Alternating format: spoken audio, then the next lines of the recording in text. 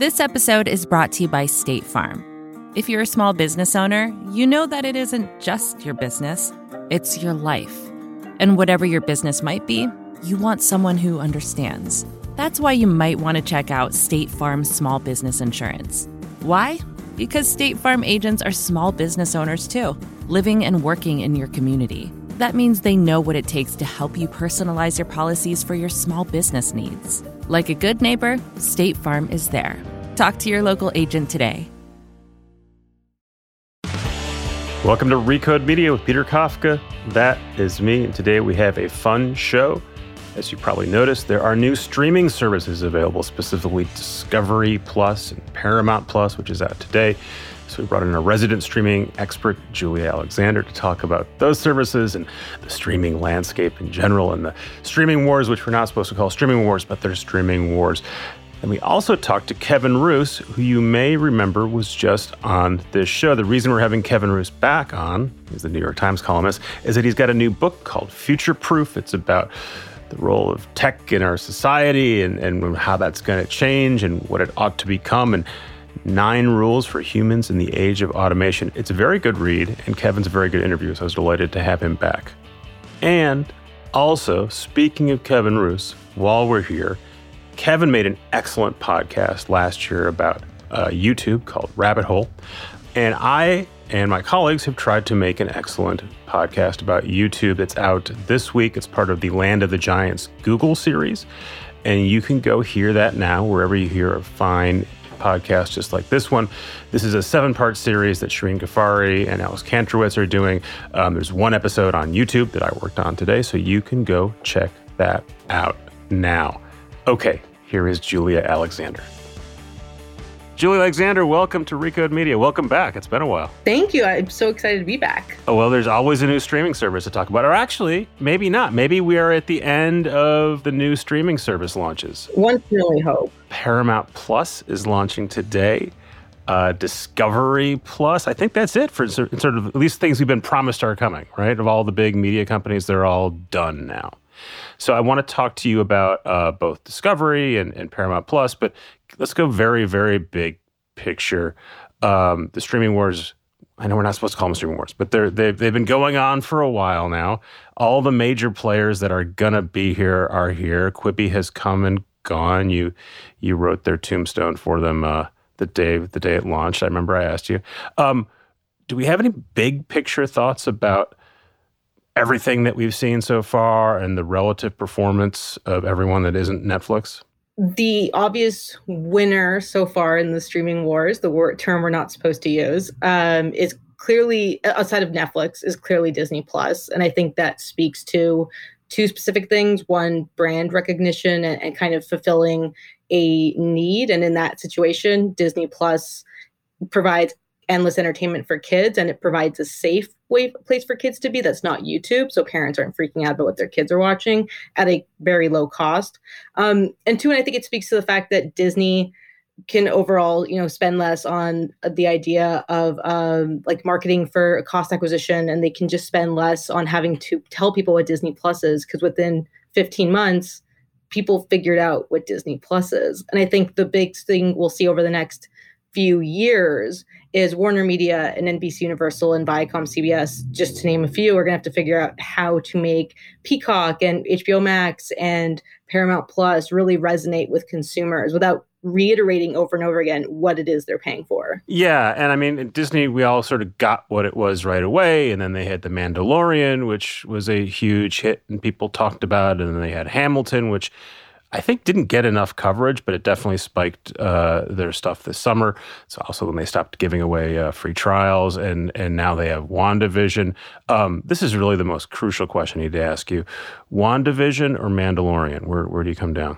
Oh, wow, man, that's like choosing children. No, there is definitely a correct answer. There is definitely a better kid in this group. I mean, the answer is WandaVision. That is correct. Yeah. That is correct. And by the way, I'm not a Marvel fanboy. I've seen most of it now just because I have to. It's my favorite Marvel thing by far. I think it'd be hard to watch if you didn't consume any Marvel, but it's great. And it's so much better than I thought it was going to be. Yeah. So good for you, Julia Alexander. You're invited back again. Yay. You don't want, do you want to hedge that at all in case you have angry Mandalorian Star Wars people coming at you? No, I was just going to say it's even more impressive considering that it was supposed to be the second or third Marvel show to come out because it was so weird that they were worried. But I mean, everyone loves it. And finally, we have appointment TV at 3 a.m. again. Have they explained why they're putting out new episodes at 3 a.m. Eastern time? They told CNN that it was the best time on a global scale because streaming is now global. But it's also funny that we're talking about it with Disney Plus when Netflix has done this for years, when they always drop it at midnight Pacific time, 3 a.m. But they dropped a whole new season. Yeah. And they are still clinging to that. Okay, so let's talk about the two latest / last entries in the streaming wars. Discovery Plus came out. I was not very enthusiastic about it, not from a programming sense. I just didn't think it filled a need. It looks like it's done better than people might have thought. The numbers are fuzzy. We don't exactly know how they perform, but tell us what you think about Discovery Plus early on. I wrote about it this week over at The Verge that it is my favorite go-to streaming service. It is on in my apartment every single day from 8 a.m. till 6, 7 p.m. And it's because they've done two things really well. They have created background noise in a way that I don't have to think about it once it's on. It's the perfect form of ambient TV, or as I like to refer to it, it's waiting room television. You kind of put it on, you forget it's there, you check in once in a while. But the fact that I can go and choose from a House Hunters channel or Diners, Dives, and Drive-In channel and just leave it and then not think about it has created an ambiance that I really loved during the pandemic. And I keep referring to it as it's done for adults what Disney Plus did for kids, which is if you don't want to watch Frozen 2 over and over again, I do want to watch House Hunters over and over again and have it on in the background. And so I know that they really they had this whole theory about like people are going to come back to us because it's their favorite shows and they'll watch us over and over again. And I think part of it is like, yes, in the sense that I like having House Hunters on the background and therefore it fulfills that need. But also, I think they really don't get enough credit for figuring out passive television on a constant scale without ads playing. For me, I have the ad-free plan, and it is the greatest discovery I've had streaming-wise in the last 6 months. I should know this about you. Do you have cable TV? Did you grow up with cable TV? Is this? Oh yeah. You know what that product is. Yeah, grew up on cable, grew up on all the additional cable packages for sports because I was in Canada. So to get a bunch of stuff, it was just additional packages. Grew up watching Deja Vu type networks. So I remember all this and grew up watching Discovery, grew up watching the different networks that they own. It's funny because what you're describing, sort of the comfort food / passive watching / don't really want to watch a particular thing, so you throw that on. Like that is the Discovery and now Discovery Scripts. That is their programming. There are some people there who love House Hunters or a Food Network show, but most of the idea is it's sort of the middle of the cable dial. It's programming that you can tune in, you can tune out, you can walk in halfway through and you know what's going in an episode of Chopped. It doesn't matter that you missed the first part. And that works really well on cable TV when you're sort of used to having the television on and that passive experience. And it's exactly why I thought it wouldn't work in an on-demand world, because who just lets their monitor play for 8 hours a time? So do you now, and there are apparently millions of other people who want this stuff. Do you think, though, that your use case is more common than I'd think? Or do you think you're some weirdo nerd who wants to have programming on but doesn't want to pick it and wants it to be gently inoffensive? I think there's two answers to that. On the grand scale, I think I'm a bit of a weirdo, but anecdotally, like my partner, who's weirder, leaves investigation discovery stuff on Discovery Plus playing all day. Like he loves the crime stuff and he'll just have it on in the background while he works. And, my brother does the same thing with Discovery where he just has it on, like he likes the sound of it without having to pay attention to it. And I think working from home, and if none of us have kids, it's just that nice background noise that you get from an office otherwise, without really having to pay attention to it. What if we just recorded the sound of a microwave going off periodically and some smelly fish that someone made and a random fire alarm? Oh, it's so sad. We need you back in the office.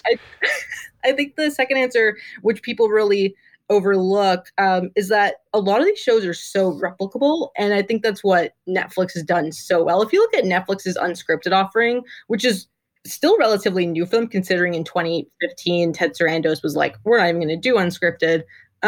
Considering how far they've come, they've basically just taken what works on other networks and been like, we can make that. Yeah, on any given day, their top 10 list, half of it's a reality cooking show or a reality welding show they have, I've seen. There's a show where they have to compete to make, I think, knives. Yeah. I watched a barbecue show. And again, people are picking them. They're deciding to watch them. And so that's also why I thought Discovery Plus won't work well in the long term, is that everything they do, all of that programming can be replicated by Netflix, can be replicated by Hulu. Plug for our parent company, Vox Media, which is making food shows for Hulu. Yeah. If we can do it, everyone can do it. So we'll see how that works. Let's talk about Paramount Plus. We had Bob Bakish on, the CEO of Viacom CBS, last fall talking about this. They are the very last to get into streaming, even though they started off with CBS. They allowed you to pay for that, as well as Showtime fairly early on. The slogan is a mountain of entertainment, which sounds stupid, but the more I hear it and they insist on repeating it over and over, I kind of like it now, because I kind of think what they want to say is it's a shit ton of stuff. Yeah, which would be a good and accurate slogan. I don't know if it's actually going to persuade anyone. What do you think of it? It is a shit ton of stuff that is also, though, available everywhere else. I mean, this was the whole thing I never understood with Paramount, with Viacom CBS, who obviously owned Paramount Plus. And when they were promoting during this 2.5-hour event they had the other day, they promoted a new iCarly show they're making, which is great for people in their 20s who want to revisit shows they grew up with. And I was like, if you wanted to watch the show right now and someone asked you to where to watch it, you would point to Netflix, where it's a top 10 title currently. And the same thing with Avatar and Legend of Korra, which are their huge shows that are also on Netflix and are top 10 performers. I mean, you can kind of point to any streaming service. And I think a great example is Yellowstone, which is a huge Viacom CBS show that is on Peacock. And it's like, if you want to watch this, you got to go to Peacock. And so they signed it. I think it was a 9-figure deal with the creator. And they're like, we're going to do more of this universe on our side.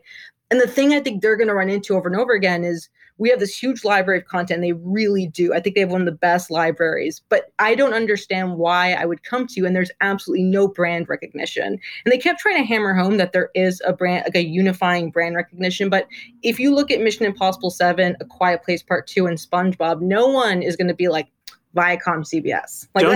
Don't you think that they're in the same boat as everyone that isn't Netflix and Disney, though, at this point, which is you and me keep track of which networks have which shows on. In the old days, people might have done that. They certainly don't anymore. That's all gone. So at HBO Max, maybe you know what HBO is, but at that point, you already have HBO. Everything else is just a bunch of stuff, which may be good, may be bad, and convincing me to pay for it and spend time with it seems difficult for everyone else. Right. I mean, if originals are an acquisition game and retention is a library game, the big issue that Viacom, CBS, and Paramount Plus is going to have is I don't know what your originals are that are going to get people in the door. To Jason Kyler and Warner Media's credit, they upended the theatrical industry by moving a bunch of their movies over to HBO Max. But movies like Wonder Woman 1984 and Godzilla vs. Kong and Dune later in the year, Matrix 4, I think will get people into HBO Max. Mm-hmm. And once you're there, I've said multiple times on The Verge that HBO Max is one of my favorite streaming services because of the library and because you're getting HBO content all the time. Like, it's just a good offering and now they want to lean heavily into kids. And I think they've got a really good product. It's just getting people in the door, which Disney and Netflix don't have. Netflix had the advantage of being first and scaled. And so now they're in a really good place.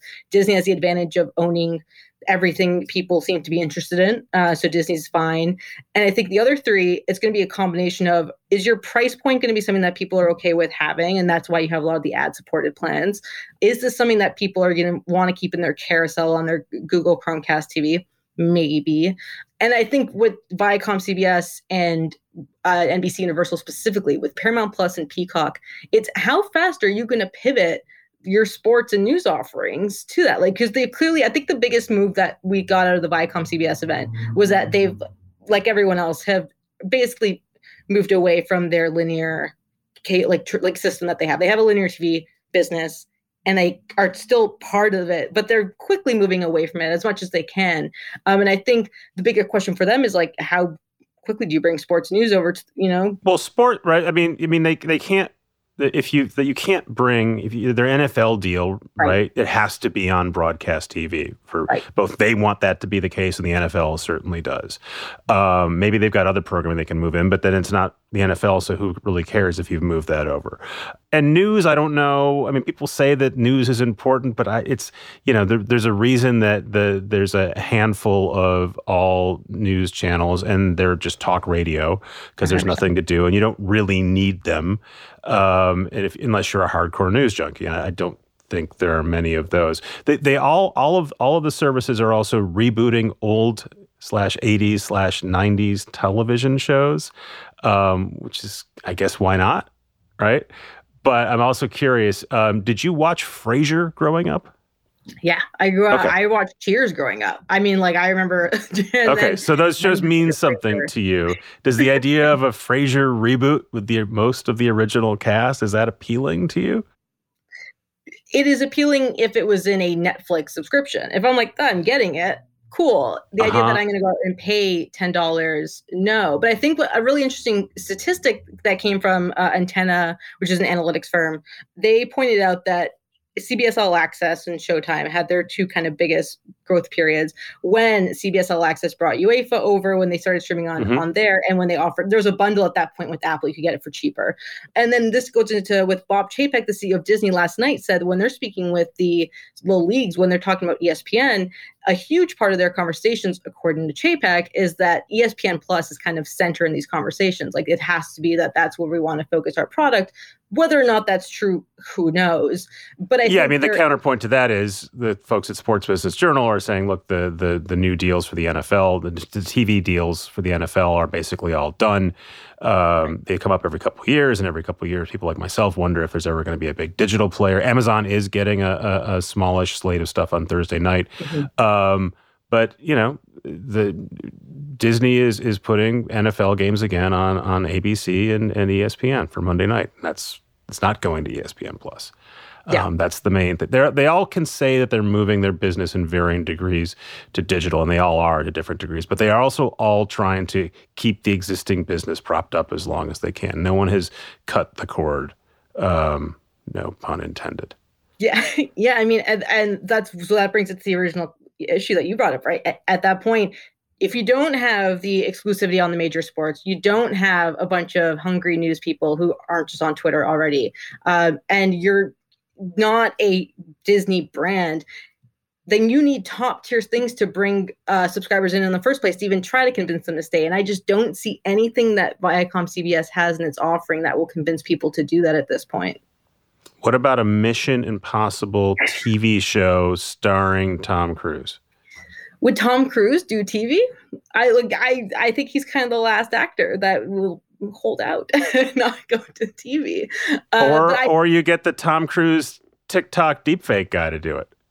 It's it's so weird that I guess that they have models that they have their business reasons for this, but HBO's whole thing was we're going to get HBO and then more, which is why it should have been HBO Plus, not HBO Max. And it's odd to me that they wouldn't just throw Showtime into Paramount Plus, because it's that's something that would convince me to maybe sign up. Yeah, but they're not asking us for our advice or input, so we just have to give it to them for free on the podcast periodically. Julia, great to hear from you. Great to see you. I look forward to making office noises around you at some point this calendar year. Me too. Bye, Julia. Thanks again to Julia. And now we're going to talk with Kevin Roose. Once again, twice in 2 months, I'm talking to Kevin Roose from the New York Times. Hi, Kevin. Hey, my cup runneth over. What a treat. You did very well in the last episode, so we thought you'd have you back. But the actual reason we're having you back is because, and before you were talking about the Capitol riots and social media and the current dystopia, and you've got a book out called Futureproof, 9 Rules for Humans in the Age of Automation, which tells us how to survive the future dystopia that we're headed for when the robots take over the world. It's actually very clever because there's a sort of an essay component where you're sort of setting up what's going to happen to us, how machines are about to take over our lives. And then you've got a self-help component, which is the 9 rules. And when you first told me about the book, when I was first reading it, I thought, oh, this is a businessy book. And this is a very clever idea that Kevin's done because he's going to go on the lecture circuit. There's plenty of people who are going to want him to explain how to sort of future-proof their businesses. But it really is a self-help book about being a better human, if I do say so myself. Yeah, it's the book is sort of divided into 2 parts. The first part is sort of the diagnosis, and the second part is the prescription. And I feel like it's going to be helpful to people. I wouldn't categorize. I'm not a self-help guru. I don't have any Tony Robbins style motivational seminars. I thought you might take offense at that, but it's pretty self-helpy. But I don't think it's necessarily pejorative. Well, someone once told me that, people buy books because they think it'll help them solve problems in their lives. And this is something I get asked a lot, as I'm sure a lot of tech reporters do.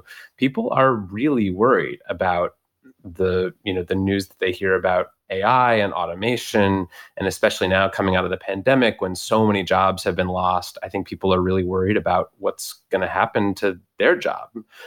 So I started writing this a couple of years ago, sort of before before COVID, before the kind of Andrew Yang candidacy got people talking about automation.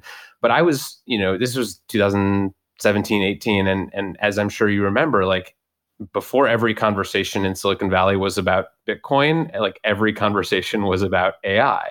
Yeah, and just for context here, this is a little off tangent for our standard future of media conversation, but it's also solidly in that vein because half the stuff you're talking about shows up on Facebook and Netflix and Spotify recommendations. And if you are making or consuming content, this book is relevant to you there. Plus, you have to live in that world. But I was thinking like, oh, this is a 2016 book because pre-Trump, there was a lot of discussion, and one of the last things Obama was warning us about was what's happening to the displaced worker, and that was a very current conversation. And I do remember sort of Mark Andreessen on stage at the Code Conference explaining why we didn't need to worry about automation because people who used to drive carriages eventually drove trucks, et cetera.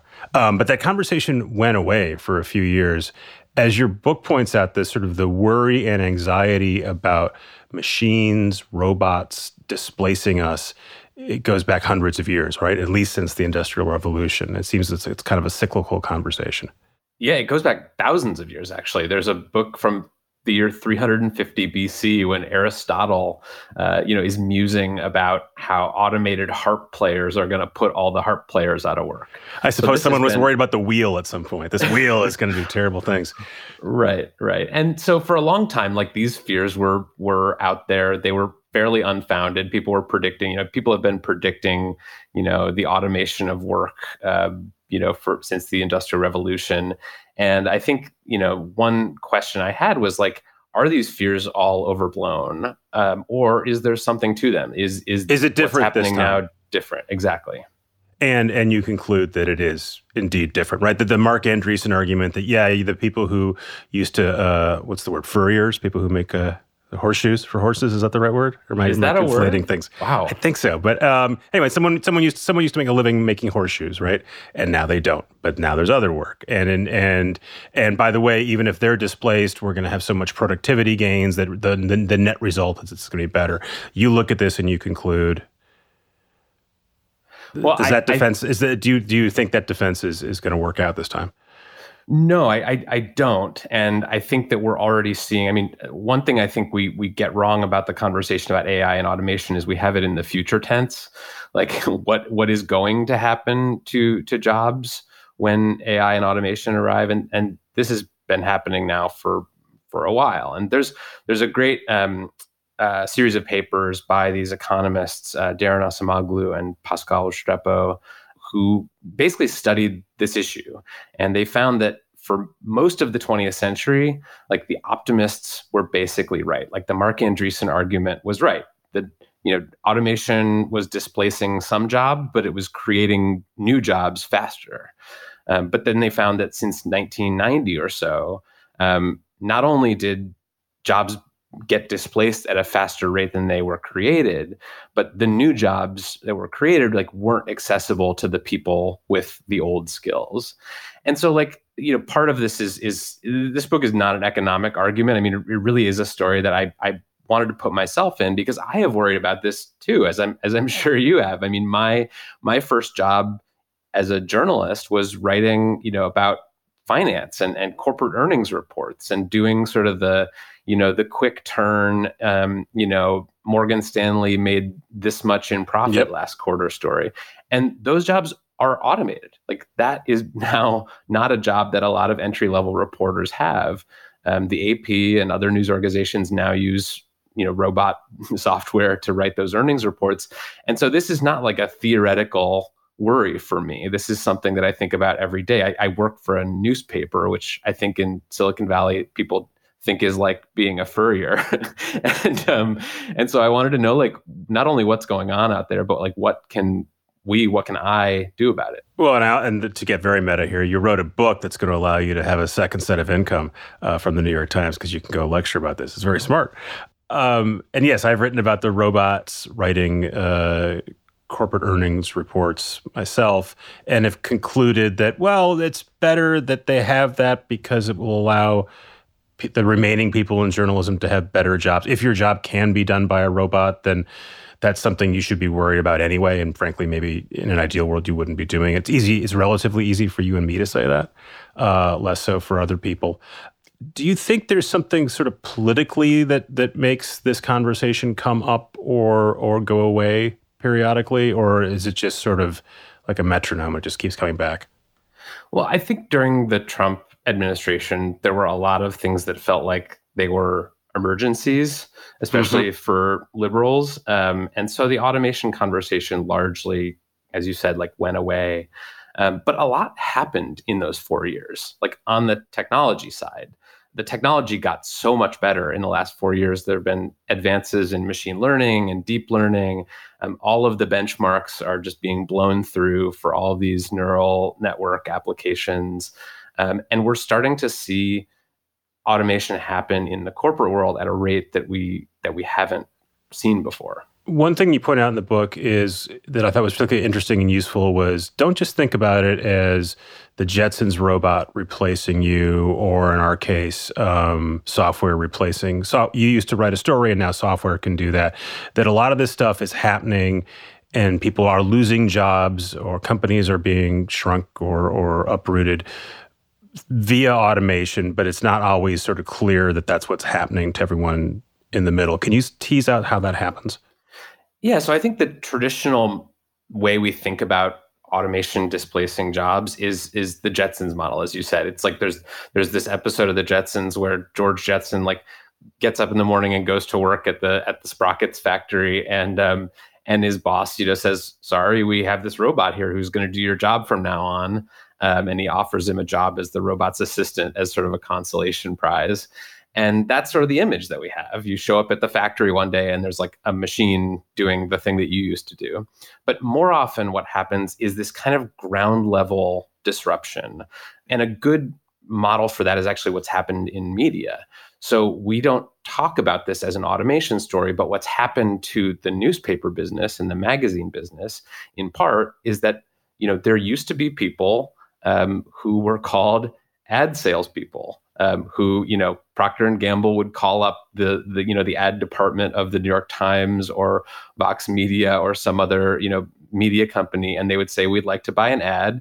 And the person on the other end of the phone would say, "Okay, here are the options. Here's how much it's going to cost you." And they would sell the ad. That job has largely been automated. It's now being done by, automated ad auction systems at Google and Facebook. And that change has eliminated a lot of jobs in the traditional legacy media. Hasn't happened in TV yet, by the way. The TV guys are seeing this coming and they're trying to keep as much of that for themselves as possible, even though they'll say otherwise. But yeah. Totally. And so we don't think of those jobs in the ad departments of newspapers and magazines as being automated, but because that automation didn't happen at the media companies, right? It happened at the tech companies. But it's still, the net effect is still the same. What do you think about the way the sort of both Silicon Valley and popular culture thinks about AI and robots and this displacement today? Do you think that has changed? Do you think people are more concerned now than they were X number of years ago, or is this the same sort of steady state? I'm always have been struck in the past at how proud Amazon is about displaying their robot armies, and I've always thought, even though this makes a bunch of tech sense, I would think they'd be a little more reticent. Like if you go into certain Amazon buildings, there's a there's a life-size robot there. This is the robot that does our work at the warehouses. And Amazon is happy to let you into the warehouses and show you the robots doing all the work. The one thing they won't let you photograph, actually, is the last stage of the distribution part, which involves humans sweating their asses off, moving boxes into slightly bigger boxes. But they're proud to show you the robots doing all the work, which always strikes me as odd. Yeah, I mean, it seems like maybe they haven't read their American history books. I mean, if you go back to the Industrial Revolution, you find people, breaking machines, workers who realize that this poses a threat to their livelihood. That is what a Luddite is, right? Exactly. They broke the weaving machines. And then, even more recently in the 1970s, there was this wave of automation that happened in manufacturing, in car factories. And there was this famous strike at a GM plant in Lordstown, Ohio, where the workers, they showed up and there were robots in the factory and they said, this sucks. Like, we don't want to work alongside these robots. We want to do this ourselves. That's what we know how to do. And they went on strike, and it was huge. It was a huge news story all over the country. And eventually, GM had to make some concessions to them. So, yeah, I think it's probably temporary that Amazon is showing off its robots proudly, but it also reflects how much has changed, not just in the robotics and automation world, but in the workforce. I mean, those GM workers were unionized. They could band together and fight back. And they still had enough sort of autonomy that they could do that. I mean, Amazon workers are essentially human robots. I mean, they are told what to do by algorithms. Their productivity is tracked down to the millisecond. If they miss their target rate, they can be sort of fired by an algorithm. I mean, it's really a situation in which, like, they are essentially the only human links in the system, and effectively they're managed by AI and algorithms already. Elon Musk is a pretty interesting character in this narrative, right? Because he is someone who's making cars that allow humans to hand over the driving to robots. He also warns us about the future in which robots take over. For a while, there were a rash of someone was driving a Tesla. So the autopilot on a Tesla crashed and he killed the driver or someone else. And they would say things like, well, that only happens one out of this many thousands of times, and human drivers cause many more errors. And he seems conflicted about the use of robots now and in the future. Yeah, he's a really fascinating case. And one of the stories that I find most fascinating about him is, do you remember a couple years ago when Tesla was like really struggling to meet all its production targets? And it was, the stock was getting killed and Elon was sleeping on the factory floor and everything was going wrong. And it turned out that one of the reasons they were struggling to hit their production targets is that they had over-automated.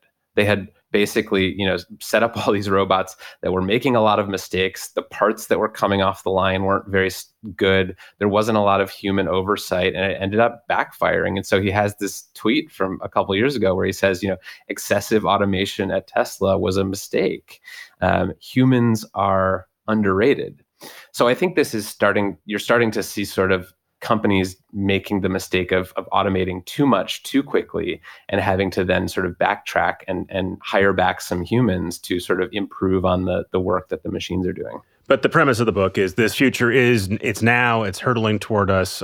Even if you want to slow it down a little bit, it's coming. So we'd best prepare for it. So we're going to take a quick break, and then Kevin is going to tell us how to gird ourselves for the coming robot apocalypse. This episode is brought to you by State Farm. You've heard it before. Like a good neighbor, State Farm is there. But it's more than just a tagline, because State Farm agents are small business owners themselves who live and work in your community. And if you're in the market for small business insurance, who better to work with than an agent who understands what it takes? State Farm agents can help you create a personalized insurance plan that fits your small business needs and budget. Talk to your local State Farm agent today about small business insurance. Like a good neighbor, State Farm is there. Kevin, I was teasing this for you like a proper radio host, but you do tell us how to prepare ourselves. I would sum it all up as be a better human, but that'd be a very short book. It's not a long book, by the way. It's a very readable book. So you've got 9 rules here, and so we won't discuss each rule. But again, it's very, very self-helpy, and I don't mean that in a negative way. Be surprising, social, and scarce. Resist machine drift. I hope that these are the correct titles. Yes. Okay, we were discussing whether these updated. Demote your devices. Leave handprints. Don't be an endpoint. Treat AI like a chimp army, which is great. Build big nets and small webs. Learn machine age humanities. And rule number 9 is arm the rebels. So, because I want people to buy the books, we won't discuss each rule. Which of these 9 rules you've laid out here can someone sort of most easily accomplish today? They could hit pause on this podcast and go out and accomplish right now. Well, one of my favorite pieces of the book to write was this part about, it's actually rule number 4. I'll go out of order. It's leave handprints. So this is an idea that I got from Jan LeCun, who runs the AI research at Facebook. He gave a talk a couple years ago where he basically said that in the future, the things that are done by machines will become less valuable. And the things that are done by humans and that are obviously done by humans will become more valuable. And he used the example of a TV, like a flat screen TV, and a ceramic bowl. So like a flat screen TV is a major piece of technology. It has tons of different parts. It's got, lasers and transistors and rare earth metals, and it's basically entirely made and assembled and shipped by machines. And so as a result, like you can get a pretty big flat screen TV for like a couple $100. A great one, yeah. But if you want like a ceramic bowl made by like a talented artisan, I mean, this is technology that's been around for thousands of years, like that's actually probably going to cost you more than the TV because it's made by a human. And there's a concept in social psychology called the effort heuristic, which basically says that the more effort we think someone put into something, the higher we value it. So there have been studies where, they give one group of people, a bag of candy that's been sort of randomly picked for them. And they give another group of people the same bag of candy, but there's a little label on it that says, someone picked this out specifically for you. And people who have that little label on the bag of candy, like think it tastes better than the candy that they think was randomly assembled for them. Right. So, if you live in certain parts of this country, right, like the part of the country you live in, the part of the country I live in, and pockets throughout, and they generally probably voted for Clinton and not Trump, and Biden and not Trump. Like you sort of get the artisanal, bespoke value of this stuff. How does it apply to things that where you're not going to buy it at a farmer's market or something approaching a farmer's market? Sure. Well, I think actually you're a great example of this. I mean, I think, both of us used to write news stories for newspapers and websites that, were sort of detached and in third person and, maybe someone else could have written them and the byline wasn't that important.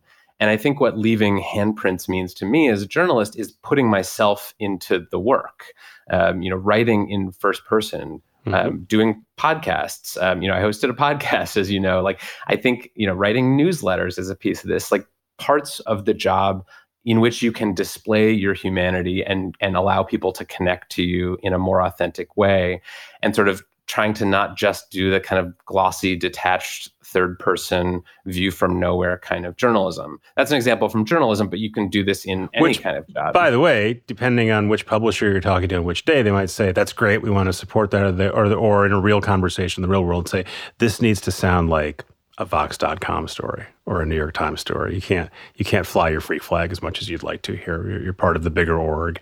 And part of that is an editorial / product decision. And part of it is an economic thing, right? Like, we don't want to create people who are irreplaceable. They might not say it that way, but or if we have a star system, that's a problem. Now we're in full-fledged aggression mode.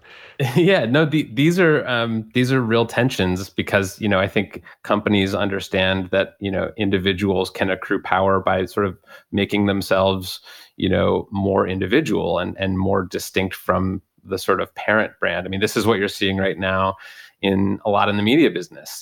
You have big media companies who are sort of bristling at, the sort of personal branding of some of their employees.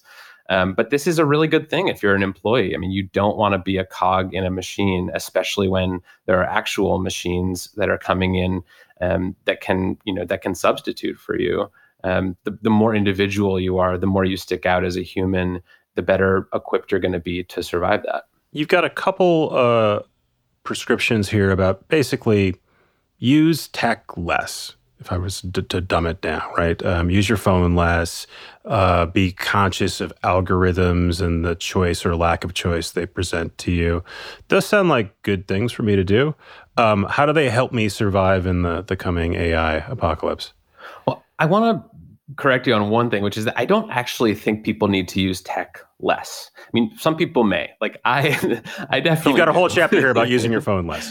No, it's very specifically. The chapter is called "Demote Your Devices." So what I say in the book, and I am struggling with this myself and working on it myself, is that it's not actually about the time you spend on your phone. It's about how you're spending that time and who's doing the driving.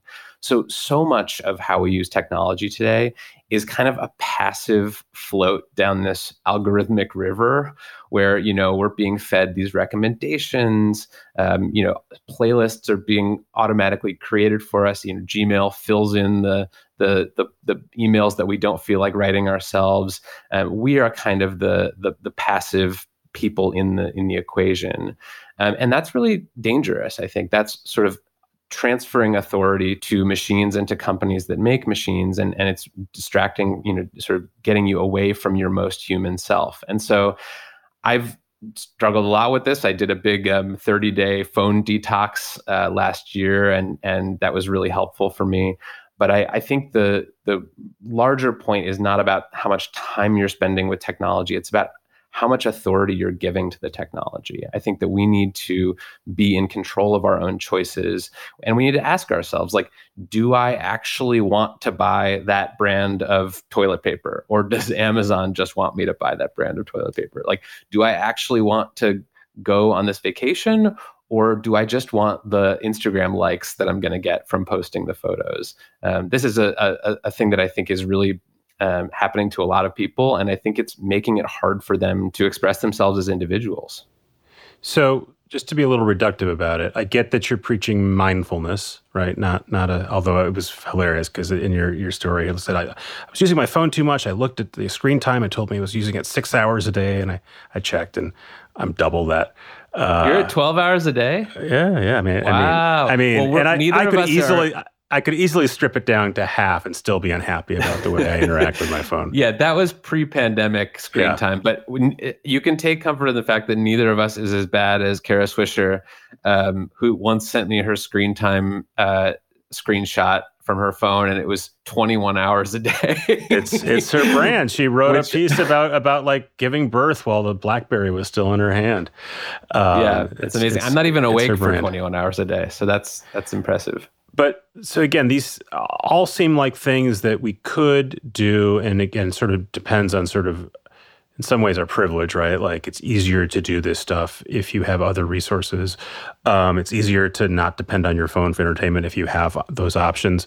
It's very telling, right, that sort of the anti-phone movement came from Silicon Valley, that you had all these tech folks saying, I'm not letting my kid have all this screen time. But what does that mindfulness, whatever term we want to use, how is that going to help us in a world where, like it or not, AI and robotics and software have an increasing role in our life? Well, I think it goes back to this question of what AI is actually good at.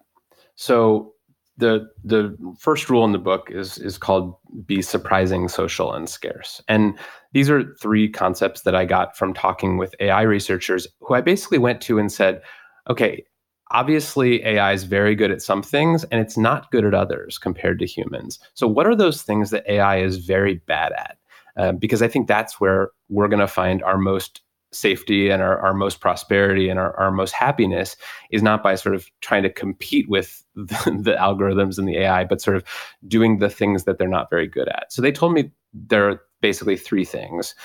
Surprising work, which is sort of work that involves kind of unusual situations, that isn't the same every day.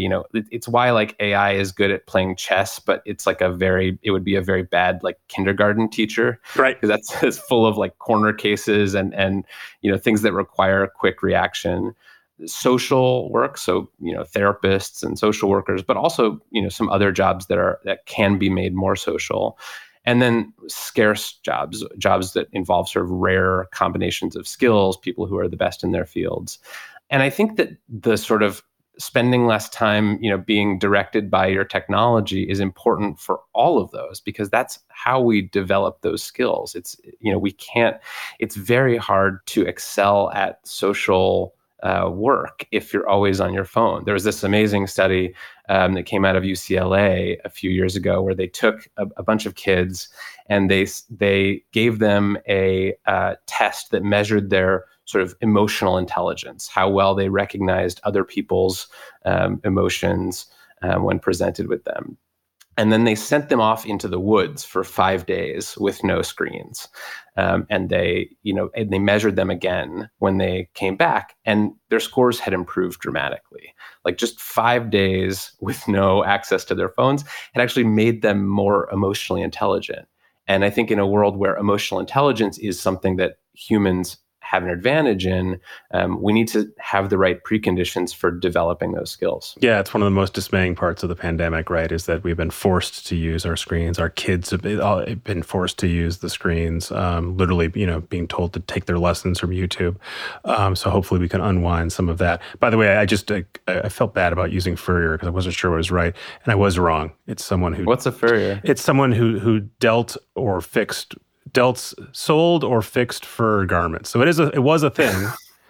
Still not really relevant today for the most part, but I don't know. Who are the people who make horseshoes then? Maybe they're blacksmiths. We have very smart readers. They'll figure it out. And last on the book, what is the thing that is most difficult, do you think, among your prescriptions for the average person to accomplish? Well, the most difficult things are the big societal things. I mean, they're the things that individuals really can't do on their own.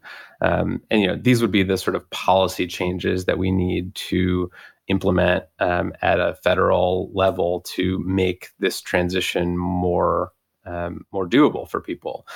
Obviously, the big one that Andrew Yang talks about a lot is universal basic income. But there are other things that other countries are doing. In Sweden, they have these job councils where if you get laid off because your job is automated, there's this sort of collective council that can sort of help you get back on your feet, pay you unemployment, sustain you till your next job arrives. In Japan, there's a similar system. So those are the things that are hardest for individuals to do.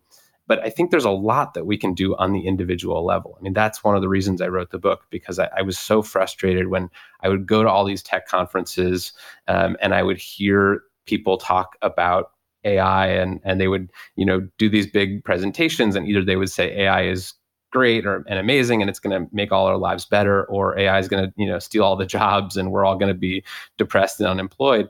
But then there was never like and here's what you can do about it part. It was always kind of like this fatalistic discussion that assumed that we're just kind of like that like all this stuff is just like happening to us, like it's a hurricane or something, and all we can do is kind of like go into our shelters and get our rations in order, or maybe not build on the waterfront, but yeah. Yeah, exactly. But that's what I'm trying to, sort of write about and sort through is like, what can you, what can people out there, who are not legislators, who are not presidents, what can they do to make this a little easier on themselves? Well, we are all for action here. We being me on the Recode Media podcast. Thank you. I really do think this is a fun book. It's not a grim slog. It's very readable. It's a good airplane read. I think it's going to do well. While we are here, I do want to revisit the conversation we had in mid-January. We're recording this late in February. Not much time has elapsed. Feels very different, though. I'm curious sort of, so we were talking obviously about the Capitol riots and social media's role in those and the reaction those platforms took, mostly that banning Donald Trump. I'm curious sort of with a benefit of a month plus of hindsight, sort of how you think social media is doing, sort of dealing with the aftermath of the riots and everything that led to them, and whether this is a permanent change. It obviously feels very different not to have Donald Trump tweeting at us and not to pay attention to that. I'm wondering if you think this is a permanent change or this is just sort of a interregnum before we get back to where we were at for the last 4 years. I hope it's a permanent change. I think it's been remarkably calmer. I think we talked about this last time. It sort of still feels like eerily calm. I mean, people are finding plenty of other stuff to fight about on the internet. Like, don't get a lot of, but it feels like a refreshing, we're having a fight about this relatively picayune thing. That's great. Yeah, people are yelling about the New York Times instead of Donald Trump. So maybe I want the old Twitter back. No, I think it's a good change. I think it's it feels like there are spaces where people are going to find better alternatives. Like, I think Clubhouse is super fascinating. I wrote a column about that today. I know I saw you in there the other day. Yeah. So I think people are really seeking out, like, I think people are really sick of the kind of outrage cycle. I think people are really sick of the kind of incentives of these platforms. They feel it like changing them at a like molecular level. So I'm hopeful that, new platforms will give people more choice in that. Newsletters are also, I think, a response to what people feel is like just exhausting performance on social media. And so I'm actually like uncharacteristically optimistic about what's going on the internet right now. I was thinking, I don't know, it's the last couple, it all kind of zips past, but there's Marjorie Taylor Greene, the QAnon supporter-ish congresswoman, who is really a embodiment of an internet troll, is doing some stunt where she's put up a basically anti-trans poster outside her door to offend the congresswoman across her door, and it's totally performed for the internet. But you watch it and you go, well, I get what she's doing. It seems it's terrible that this is happening in Congress and this is sort of like condoned. But on the other hand, like in the same way, when you see a kid having a tantrum, you kind of know what it is. And I feel like either we're better equipped to handle that / ignore it, or we're so exhausted it just doesn't register anymore. The second part is pretty scary because it means they'll have to do more and more performative stuff to really upset us. I think it's a little bit of both. I mean, I think people's dopamine receptors are like fried after the last 4 years. So maybe things aren't registering as much, or they have to be much more outrageous. But I think, I'm really, I'm hopeful that people are realizing that, their attention is a valuable commodity, and there's only so many things you can think about in a day.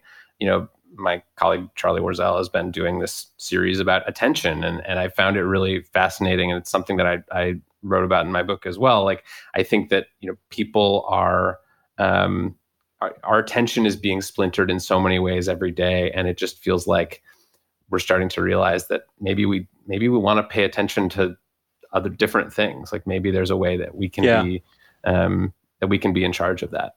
I can't let this go without asking, because you brought up Clubhouse, which I've been interested in and am writing about, and that's also why I'm on there. Do we think this conversation would be better, worse, the same if you and I had the same conversation on Clubhouse, which is not meant to be a two-person conversation with an audience? You could do it that way. Do you think it'd be better if we had 10 other people joining this conversation? Yeah, I think we should do it. I mean, yeah. I think there's a chance it would go sideways. Somebody who's a AI expert might get up on stage and tell me I'm full of shit. But that's the interesting part of it, right? Is that someone could come in and educate us, and then we could also be trolled in real time, or someone who's very boring could come talk to us for a while. Yeah, it's just a different thing. I mean, I think podcasts are great, and I think Clubhouse is great for different things. I mean, it feels there's a kind of like novelty of it, but I think it really is a different product. It feels more like walking around South by Southwest or something than it does going on a podcast.